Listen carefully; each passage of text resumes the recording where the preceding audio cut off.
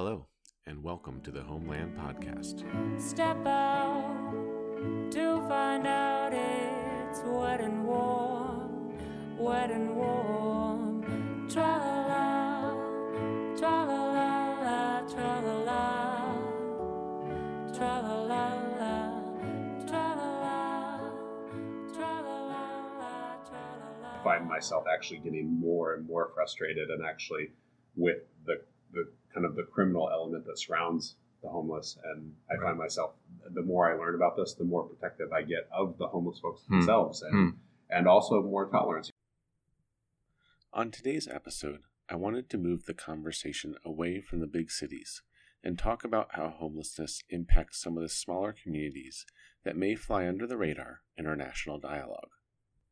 In Olympia, Washington, which lies roughly halfway between Seattle and Portland, the city's Parks and Recreation staff are, like so many other parks departments, becoming the front line in confronting homelessness in their community. Recently, Olympia's Parks Director Paul Simons and Silvana Niehauser, who oversees stewardship and environmental programs, were able to sit down with me and discuss how homelessness has impacted their community and what their agency is doing to confront the crisis with compassion. So Olympia is on the southern tip of the Puget Sound. So we are in western Washington, probably about an hour, if there's no traffic, about an hour south of Seattle. We're also about an hour and a half to 2 hours north of Portland. We're the only downtown between Tacoma and Portland. And we're also the capital seat for the state. So there's a lot of activity that happens in Olympia. There's a lot of government employment jobs. Folks typically work for the state or the county or the city or one of the two colleges in town. And so there's a lot of government, or the school district's another one, a lot of government employees in the community. It's a uniquely positioned community because you've got access to some pretty incredible amenities. You can get to Mount Rainier in a day. You can get to Mount St. Helens. You can get to the Hood Canal. You can get to the ocean. You can get to Seattle, Portland. It's really in a unique location that allows you to really explore some of Washington's most incredible sites. And how many people live in Olympia year-round? So I think there's a little over 51,000 in Olympia, but we're also neighboring the cities of Lacey and Tumwater, and I think all of Thurston County, which spreads out into some rural areas, is around 250 or 260,000 range. So it gives you an idea. But Lacey, Tumwater, and Olympia make up the main urban part of the region. Right. So relatively small city in comparison to things. But you mentioned this morning when you were talking, Paul, that you had come over from a smaller community in eastern Washington and had your eyes opened to issues around homelessness when you came to Olympia. Can you describe that a little bit? Yeah, so previously I was the director for Cheney Parks and Recreation, which is a small town in eastern Washington, just southwest of Spokane. And there was, at least at the time I was there was not a visible homelessness issue, really almost none, at least that you could see. I'm sure there was homelessness happening that was maybe more hidden or on the fringes or in the rural areas, but as a community, it wasn't something that we were regularly struggling with. And so coming to Olympia, where there is an escalating challenge, and actually a history of challenge. I mean, this isn't a new thing. When I talked to folks, they said they were having the same problems back in the 80s and 90s. And unfortunately, the cycles continue and it's still going on. So I learned a lot, had a little bit of a culture shock myself, and continue to learn. It's an evolving issue. It changes just when you figure out one element of it. That kind of morphs into something else, and then you're scrambling to figure that out. And so I've got incredible staff. Silvana's here, and there's some other folks that are on our team that work very hard to address it in a compassionate and sensitive way. But at the same time, we also have a job to do in terms of providing clean, safe, and accessible parks to the community. And unfortunately, these two things aren't always compatible. And so finding that balance of being compassionate and honoring folks' human rights and their constitutional rights, and being respectful, and then also on the other side of the coin, making sure people have access to experience our parks in a safe and clean and accessible fashion.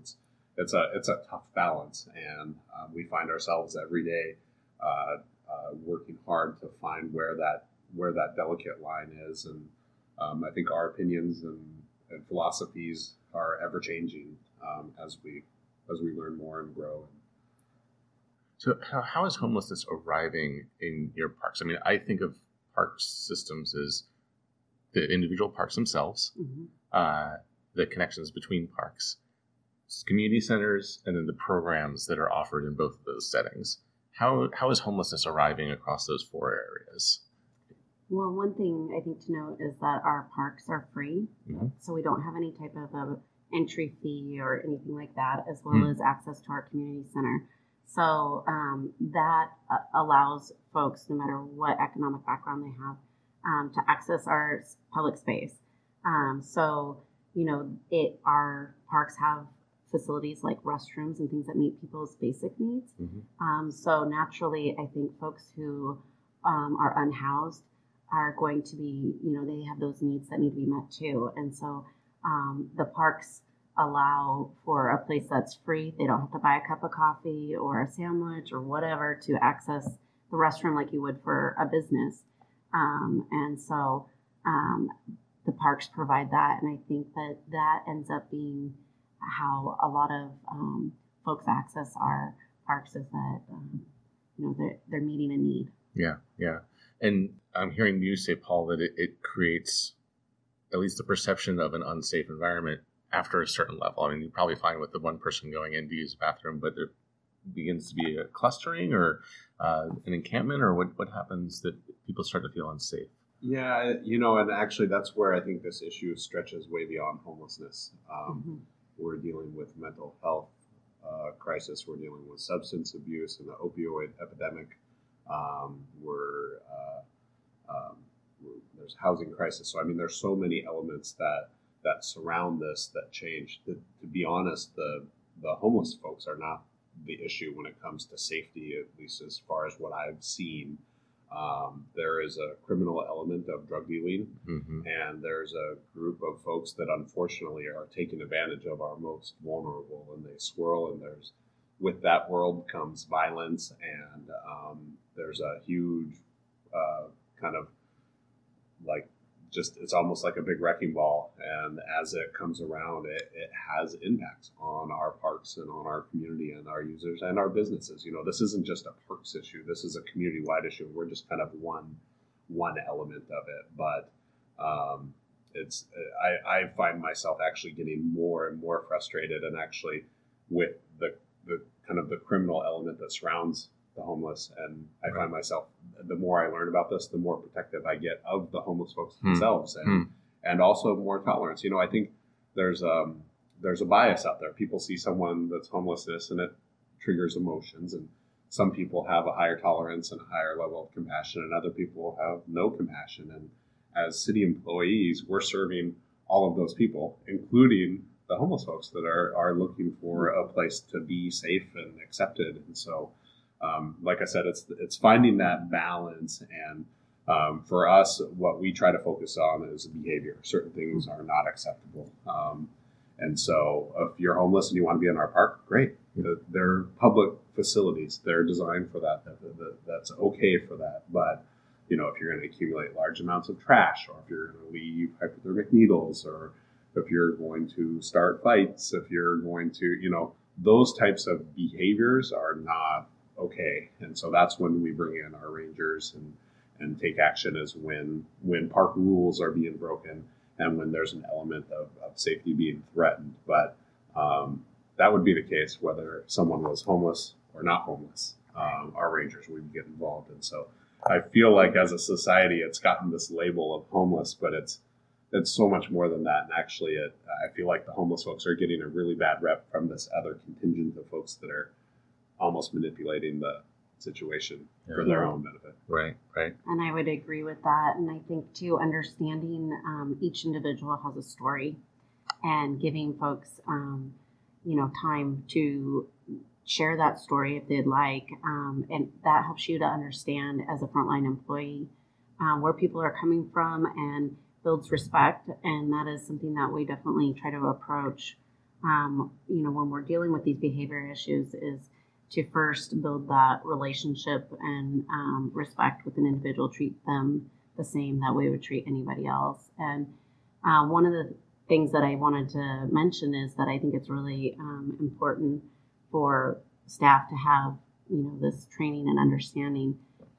Recently I went to a training on trauma-informed care, and it was, understanding when people have chronic trauma in their life, and homelessness can cause that, as well as growing up in an abusive home or things like that, that the way that the brain functions is going to be different than somebody who has not experienced that trauma.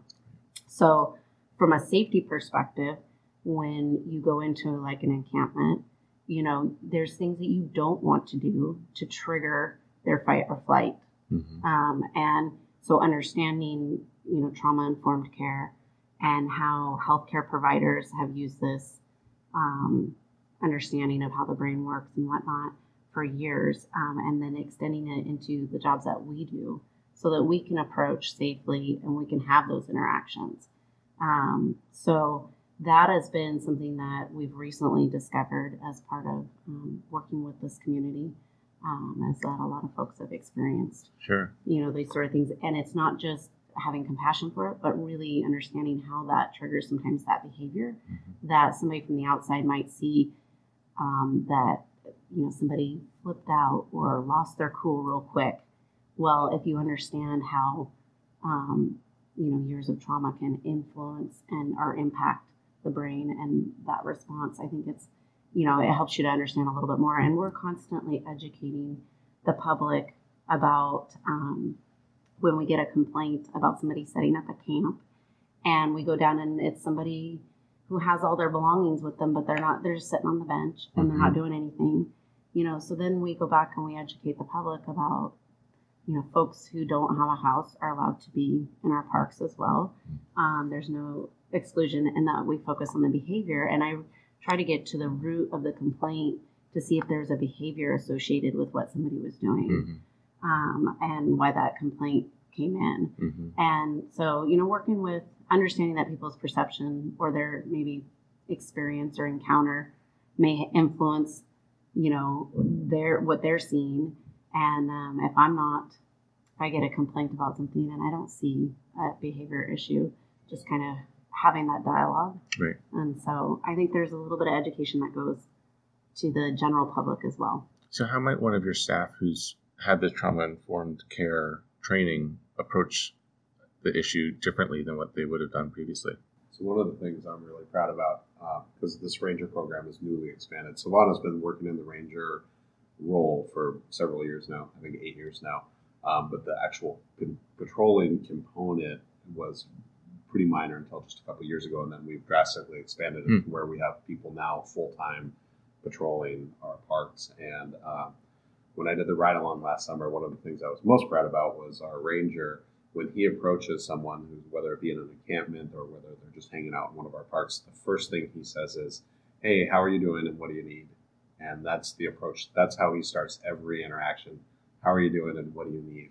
And it really diffuses, for them, they're seeing somebody approach them who's in a uniform and in a position of authority. And so my hunch is that they've probably had some not good interactions in their times. And so to have somebody come in and defuse and treat them as humans with respect and dignity, and show some type of care and compassion for them really helps put us on to a much more level playing field, and allows us to build a relationship. And if maybe they're doing some things that are breaking some of our park rules, maybe they aren't, but it kind of creates that more safe platform for our staff to engage with them. And so what Savannah's built in terms of the Ranger program, the people that we have doing those jobs are so important, and that level of compassion and all that training has been a lot to credit to her for creating that culture. So let's talk about the Ranger program, because we mentioned it a couple times, and I don't think people know what that is. I mean, I know a lot of communities don't have a ranger program. Is it law enforcement? Is it something different? What is it? For us, it's not law enforcement. We're not commissioned. But what it is a program where we have a uniform presence in our park. It's a soft authority is what I like to say, because we're dealing with things on the lowest level possible. We're trying to de-escalate, engage people in conversation, help folks understand why our park rules are such. And in the case of working with the unhoused community is connecting them to resources in the community and just offering that every chance that we can. Because eventually, as we build a relationship, somebody might trust and take up, and that one time is all it takes, to get the ball rolling. So, so the rangers work with folks if they are camping in our parks. We don't allow camping, and so if they are, then to work with them to educate them about our park rules and move them out of the current encampment situation that they're in. And so, they first make contact, talk to them, see if there's anything they need, give them a list of resources that are available in the community. We give them bags, these little gestures, like, here's some bags for your stuff so it doesn't get wet, because it's very wet in the Pacific Northwest. And, here's some bags for your trash. Can I take anything out? Because they don't have trash service like you and I might have. And so, can I take anything for you that you like? Do you need a Sharps container? No judgment. Just, if you need it, you need it. And then, I'm going to come back tomorrow and check on things and see how it's going. And they will check up in between the time that, they let them know that they need to move. And when they're supposed to move by, they'll check back. Do you need anything? Can I take any of the trash out for you? And stuff like that. And if folks need a little bit more time, they have the support to work with folks and make that judgment call. So, and part of the training that our rangers receive is crisis intervention training, which is a law enforcement it's a required course for most law enforcement in our state, but they've opened it up to our rangers, and it's taught by healthcare professionals. And because they realize that we have a lot of times that first contact with folks, and because we're not commissioned and we're not tied to dispatch and emergency calls, we have more time in the field to spend with people. We don't have to be tied to our vehicle to respond to the next emergency, like, fire and police. So this gives us more time to go in and check, off trail, go in a half mile, talk to people who are in the woods and whatnot. And so we have an advantage there. And I think that, the rangers need some of the same training as law enforcement, but we know that we're trying to deal with stuff on the lowest level. Right.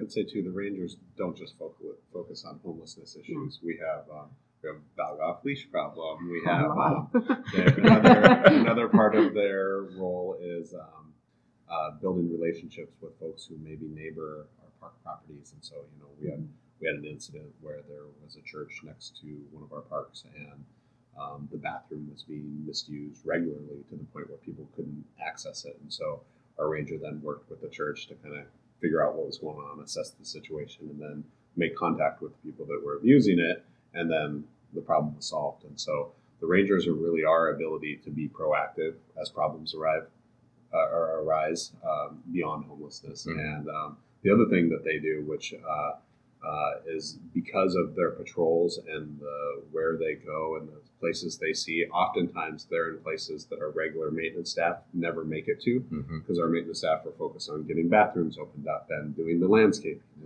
And so sometimes we don't make it out into the remote areas of our park system. And what I've found is that our rangers actually probably spend about 60 to 70% of their time actually picking up garbage in some of these remote destinations within the open space areas of our parks. And so that's another pretty amazing benefit, is they're there in this presence. They're there to build a positive presence in our parks, but they're also really helping out with some maintenance things and cleaning up some environmentally sensitive areas. And it's an incredible resource. Yeah. It sounds like the Rangers are like the elite troops of all your frontline staff in a certain way.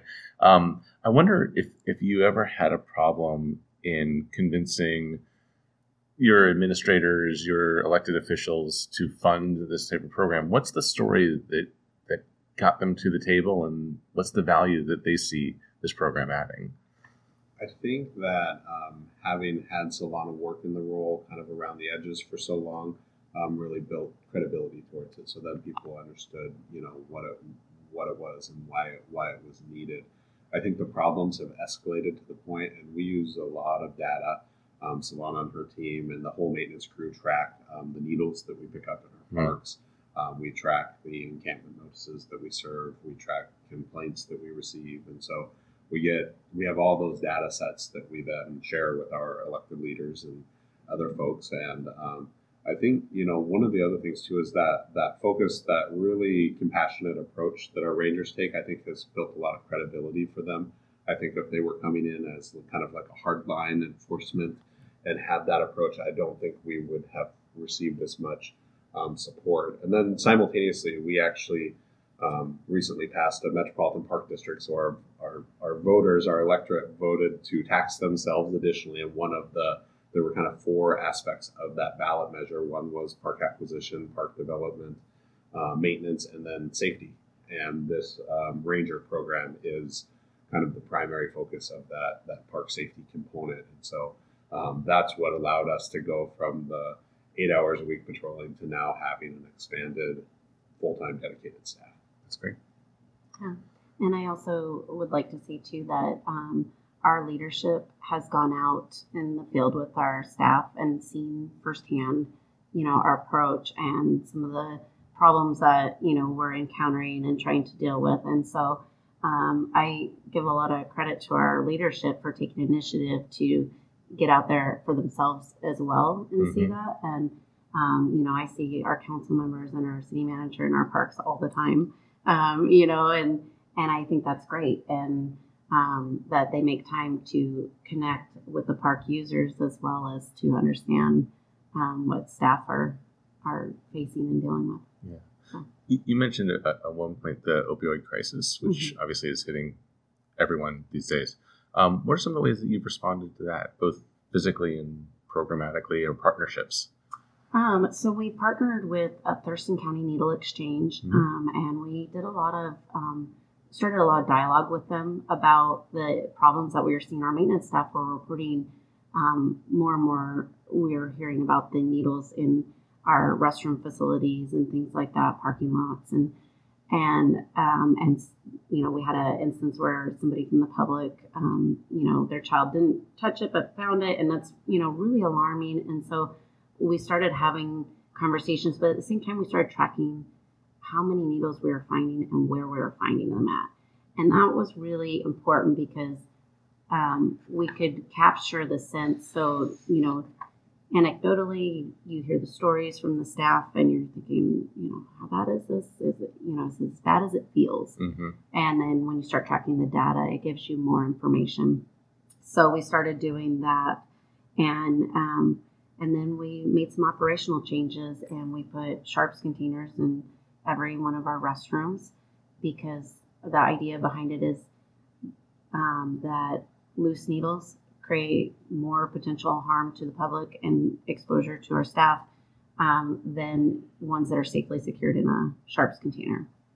And that hasn't gone without issues. But we worked with Thurston County Needle Exchange on how to go about doing that, getting advice from them, wrote some policies and procedures around picking up and handling these items, and make sure that our staff have bloodborne pathogens training and all the equipment and whatnot to go with it. But, we found the ones that are inside of our restrooms are used more for their intended purpose than the ones that are located outside of the facilities. Those often get vandalized and the needles get stolen out of them. And so we didn't want to create more of a health issue. So we removed those ones. Interesting. Huh. So you mentioned that this is something that your frontline staff is encountering all the time. I wonder if the attitude has changed. You said that your attitude has evolved. I imagine that this issue has a variety of opinions on your staff. And some of them are probably on the very compassionate side. Some of them are probably on the, this is a nuisance, this isn't what I signed up for. First of all, are both of those, is that assumption correct? And two, have you seen an evolution as you've had this conversation with your staff and as the problem has gotten more visible, more present in their day-to-day lives? Has the sense of Parks' role in addressing this issue evolved over time? Definitely. It's a constant evolution, and there are folks that I think there's days, some of it, even myself, where I have more compassion than other days. We all kind of hit our limits with frustrating behaviors and things like that. One of the things that we've tried really hard to do as a department is to focus on what we can control. So much about this is way beyond Parks, and we could spin our wheels for days worrying about the larger problems, and while I'm optimistic and hopeful that someone will get a large scale solution, that's not our role as a Parks department. And if we spend too much time chasing those large solutions, something's going to collapse on what our regular duties are. And so finding that balance of how much time do we dedicate it, how much time do we don't, really what we've tried to do is take on the mantra, let's really just look at what we can control. We can control our policies. We can control how we train our staff.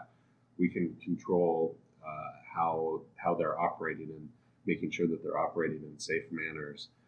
We can control our resource allocations, and so it may require bringing on a security guard for our community center, or expanding the ranger program, or making sure everyone has proper protective equipment.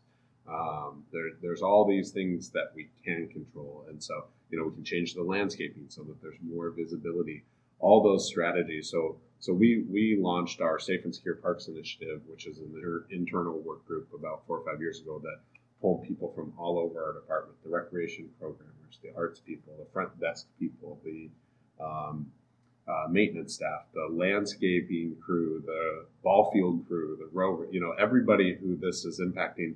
We kind of got a representative around the table, and we came up with a list of like 50 things that we can control. And then over the last 5 years, we've just been implementing one step after another, because while we can't fix the problem, unfortunately, I wish we could, but we can't. It's just not realistic. So what can we do to at least better manage it within the authority that we have and the resources that we have? So that's really the approach. So I think what's helped with that is I think the staff have gone from, I don't victim's a strong word, but almost kind of that mentality of this is happening to us. I'm scared. I'm worried. I don't know what to do, to at least we're doing something about it. And the situation for us is better. And it's also, more importantly, beyond our staff, it's better for our park patrons and the people using our facilities, because they're also impacted by this. Right. And I don't want people to think that we're not doing anything, because by collecting data and by being able to tell our story to the leadership, and the leadership takes that to our state representatives and stuff like that, it's helping paint a better picture, because I don't think that folks initially thought about the impacts to parks and public spaces. And so it's important to tell that piece when looking, at the whole picture. And so folks that are making statewide decisions to, try to deal with these issues, if they have more information about what is going on in our industry and some of the challenges that we face, I think it helps them. So that information is getting shared, and our city's executive team works together on this issue across departments. So I think for our staff to know that the work that they're doing on the ground is important, and it's being shared up and across departments. We're not just working in our silo. We're being collaborative about it helps. And so when that message goes up and we bring it back down and show gratitude to our staff for taking time to collect that data, for taking time to take pictures of some of the challenges like vandalism and things like that, it's, I think, helpful to make sure that communication's going back and forth and there's not a bottleneck. So. Well, I really appreciate to hear that you're doing it across all of your program offerings internally. So I think that might be the first time I've heard of someone doing that and bringing everyone to the table who probably was really frustrated and saying, what are the solutions? And you identified 50 of them. What were some of those things that those staff members brought to the table? Policy changes in terms of access to our community center and how we manage where people come in and where they leave from. It's an outdated facility and it's got 5 entrances on all different sides of the building. And so I remember actually when I was interviewing for the job, it was a random Saturday. I just kind of walked in the building and walked through the whole thing, and it's open and vulnerable. And so really taking a look at some of our steps that we take to manage our properties, looking at landscaping strategies. The Sharps containers in the restroom was born out of that effort and some of those ideas. And really what I found is the ideas come from the frontline staff that are doing it. And lighting's another big one that, when you've got the visibility and lighting, it discourages behavior, the illicit behavior. So I'm not sure if you're familiar with CPTED or crime prevention through environmental design. Yeah. So that has been something that we've in maintenance done as well as in facilities and making sure that we follow those best practices. And then even our design, our planners and our engineers look at that stuff too. So. And I want to be careful too. While we've done a lot, we're not free from issues. So we've done a lot so that it's better managed, but we still struggle every single day with challenges, and so do our park users. And so this is while things are better than they were 5 years ago, because of some steps we've taken, we still struggle regularly. Mm-hmm. And so the other side of this challenge is keeping morale up, and something will get vandalized, and so the staff will spend a day or two fixing what was vandalized, and a week later it's vandalized again. And we struggle with destructive behavior and violent behavior and drug use, and it's an ongoing thing. So that's, as department leadership, we work really hard to try and keep people's morale up. And one of the things too that I've learned over time, and I think this has been important for me, especially coming from Cheney and then seeing how large this problem is in Olympia, is we have to be careful that we don't let ourselves become defined by this issue. Because as a Parks, Arts, and Recreation department, we do so much more and a lot of cool stuff and a lot of really good stuff in the community. And one of the things that I think is unfortunate is sometimes this issue is so big that it almost changes your identity, and you spend so much time talking about it and dealing with it and trying to manage it. Where attention goes, energy flows. Mm-hmm. And so I've tried to, I think that's kind of the next phase of my evolution, is really making sure that there's a balance. Yes, we need to continue to focus on this. We also have to keep doing the good work of providing spectacular parks, because while there might be a few rough experiences that happen for people and interactions that are unfortunate that people come across in our park, every day there are thousands of people using our parks, building memories. Kids are growing, experiencing nature, experiencing the waterfront, and all these good things are happening, and that has to be what defines us. So while we do have a big challenge in front of us, there's so much more, and again, we can't let it define us. Can I say one thing too? Yeah. And I think our department has a good culture of being supportive and lifting each other up. And so one of the things that, the Rangers are dealing with negative behaviors ongoing, day after day and whatnot is, the other day for Earth Day, we had a turnout at our volunteer event of 130 volunteers.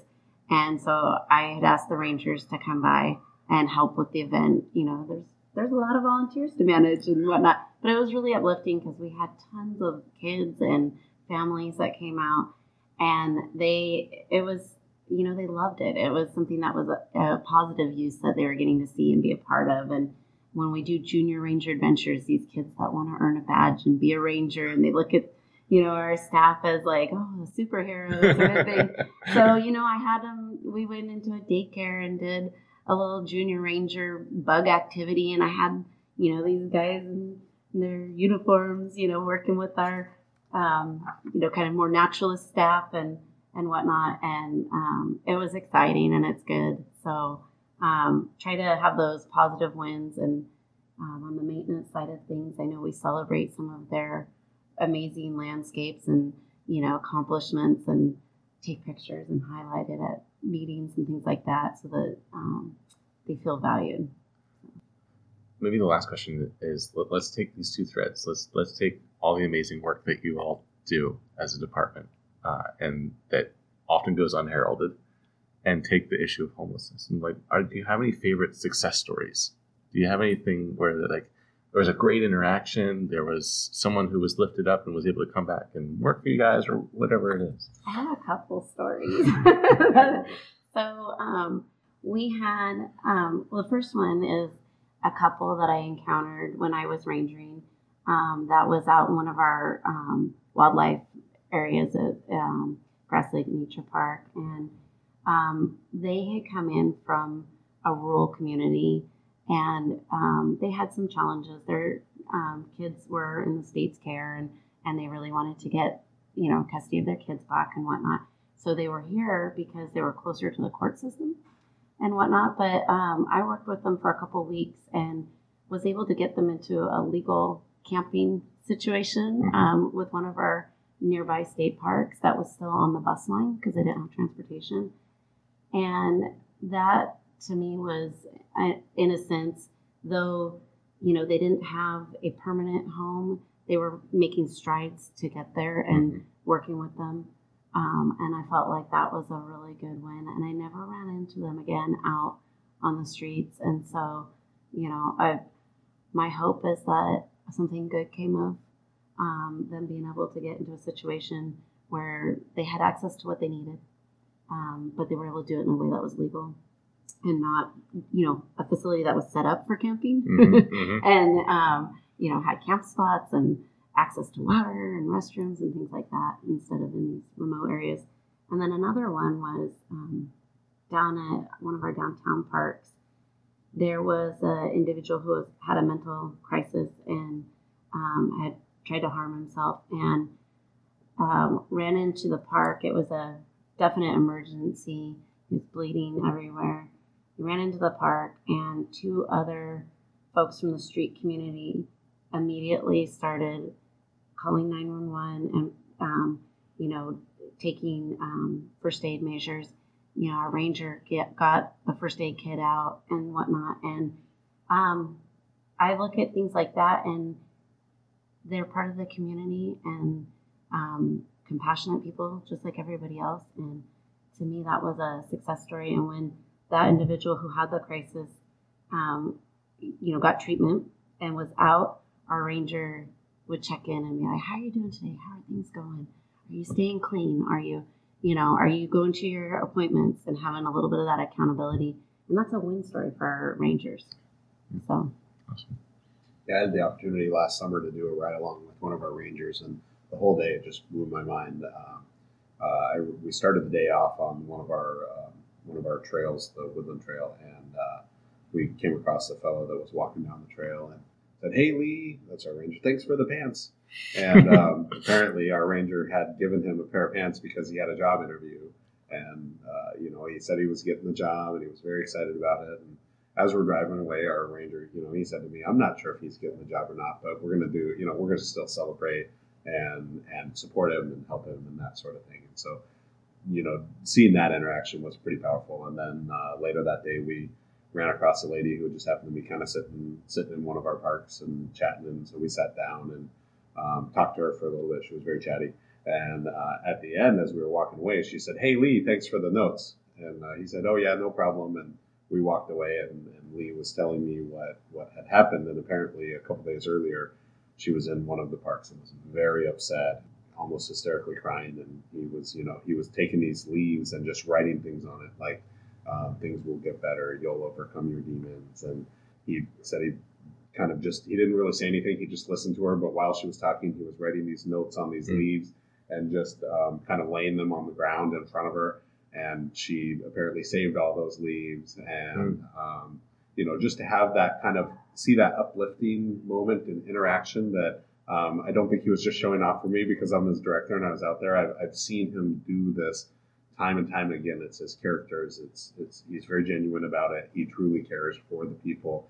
and wants to help uplift them so that they can hopefully get to a better spot in their lives. And knowing that we have someone out there every single day connecting with the community that needs it is something that's probably my biggest, of my whole career. That's probably one of the things I'm most proud of, because I think that's where we really are putting the resources where a need is.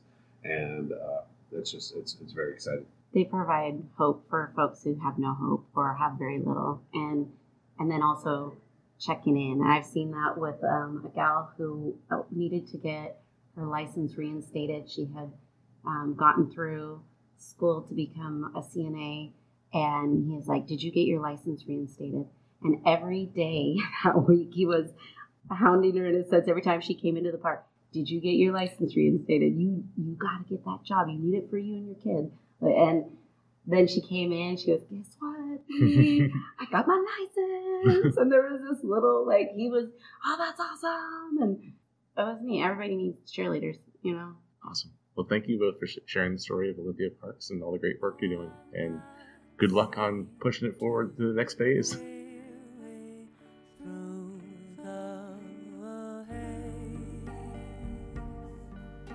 Thank you for listening. This podcast is part of the Homeland Project. We invite you to learn more about the project at homelandlab.com. Our work would not be possible without the support of MIG SVR and the Landscape Architecture Foundation's Innovation and Leadership Fellowship. To learn more about the tremendous work of LAF, please visit their website at lafoundation.org. Finally, we want to thank our friends at Yeeves for the use of their music. You can learn more about the band and find out about their debut album at thesoundofyves.com.